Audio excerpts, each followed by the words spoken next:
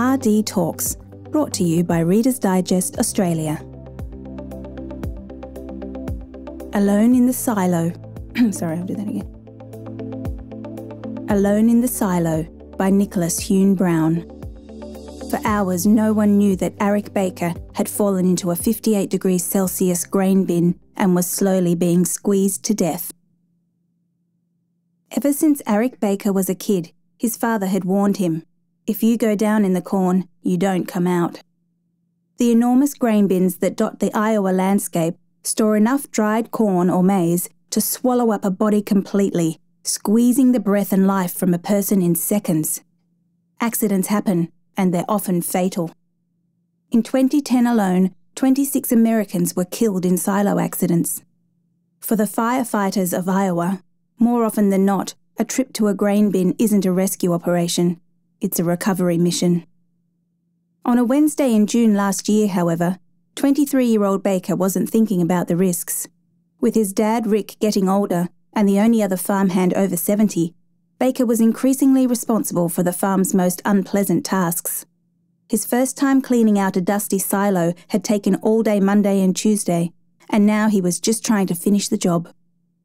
That morning, while his father and another driver took turns hauling away truckloads of grain, Baker stood in the 60,000 bushel bin using a length of PVC pipe to try to break up the chunks of rotten corn that were blocking the flow. It was a sweltering day, and it was 58 degrees Celsius inside the massive cylinder of corrugated steel. Baker is asthmatic, so his dad had given him a battery-powered ventilation mask with a visor and a cloth that he tied under his chin. The mask didn't make oxygen, but at least it filtered out all the dust kicked up while Baker worked ankle-deep in the corn. Around 10:30 that morning, Baker's dad left his spot on the roof, where he'd been keeping an eye on his son, to turn off the auger, the rotating screw-like device that was churning at the base of the silo, moving the kernels of corn out of the bin and into the waiting truck. With the load complete, Baker's father drove off. Just seconds later, Baker felt the corn beneath his feet give way.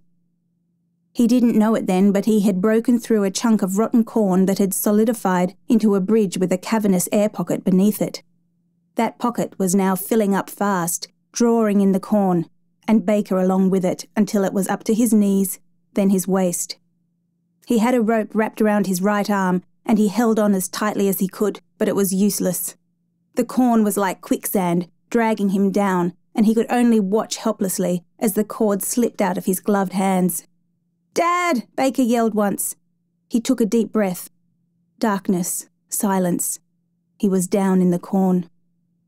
Baker was stuck firm, his left arm pointed straight up, with just his fingertips poking out of the corn. The pressure on his body was enormous.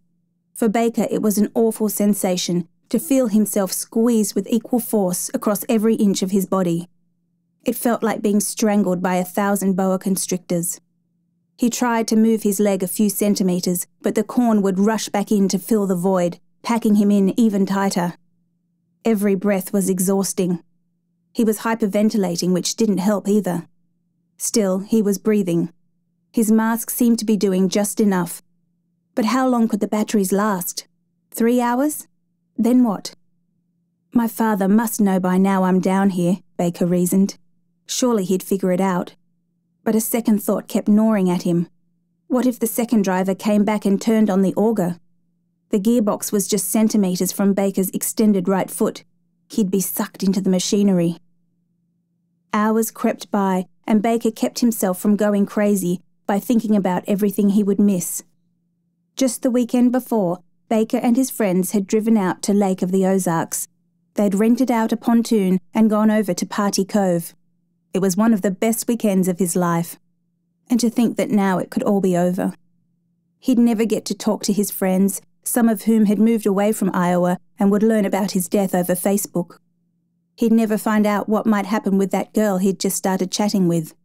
The girl who, at the very moment he was slowly suffocating alone, was texting him, "Did you die, mister, or are you just not talking with me today?"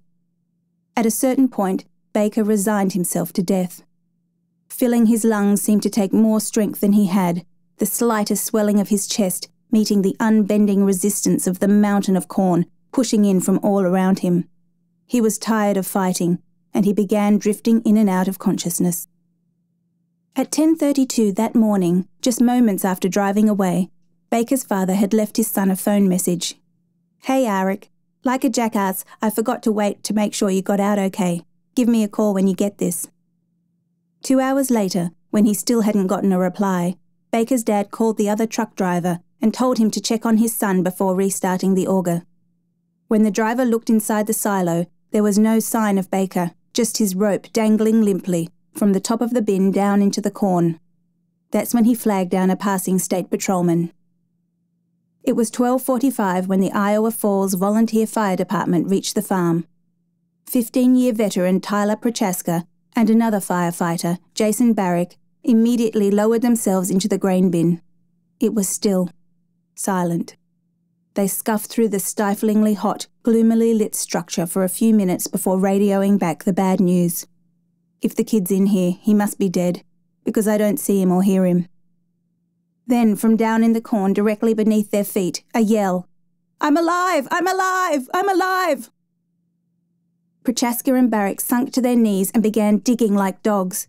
They could hear Baker down beneath them, counting out loud for some reason, and they followed the sound of his voice.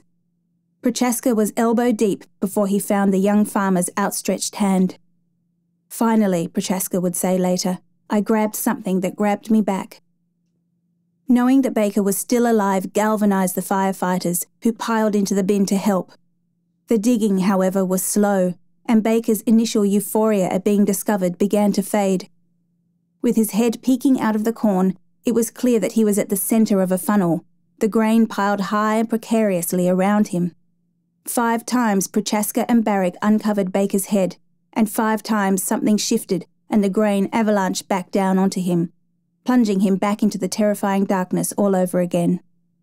The rescuers dug again, working to the sound of the intermittent beeping coming from his mask as the batteries died. The firefighters brought in the grain bin rescue tube, a metal cylinder with detachable panels designed to contain the victim and relieve some of the pressure. It was only recently purchased, and now they were putting it to the test. Prochaska and Barrick pushed sections of the tube down into the corn around Baker, forming a barrier, then climbed in with him, taking turns scooping out the grain with their hands, their helmets, whatever else they could use. Prochaska wedged himself into the tube, using his body like a jack to keep the barriers from collapsing. Even so, one of the barriers buckled, letting grain trickle in, so Prochaska jammed his back against the leak.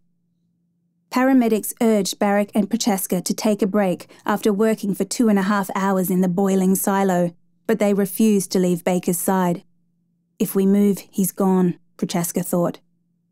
Meanwhile, more than 120 volunteer firefighters from across the county, as well as local farmers, gathered around the bin ready to help. Using saws and torches, they cut holes into the base of the bin to try to empty the container, though the grain only trickled out. Volunteers took shifts, shoveling out the grain that pooled beneath the openings. It was slow going until Baker's dad, who'd arrived earlier, used a neighbour's bulldozer to clear the debris.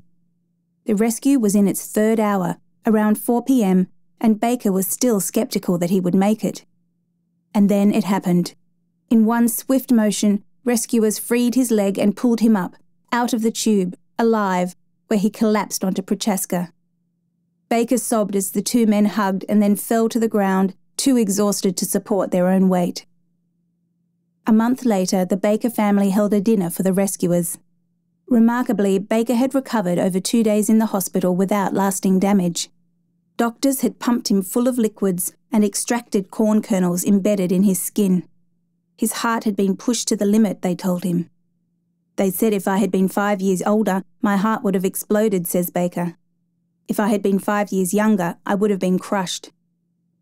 At the dinner, Baker and Prochaska shared hugs and tears before diving into pork loin and comparing notes on the ordeal. Between the toasts, Prochaska had a question. "Why were you counting out loud? Were you timing us?" Baker laughed. "I wasn't counting anything," he said. "I just didn't have anything else to say." For the most part, Baker has put his experience behind him as if it were a surreal dream, keeping the memory smooth and tidy, the edges rounded off. Sometimes, though, A heavy feeling comes over him, and he'll slump under pressure and an awful helplessness. For a second, he'll be there, back in the darkness, down in the corn. Tyler Prochaska, Jason Barrick, and 2 of their colleagues received the 2013 Sullivan Brothers Award of Valour for their actions during the risky rescue. For more RD Talks, visit readersdigest.com.au. Brought to you by Reader's Digest Australia.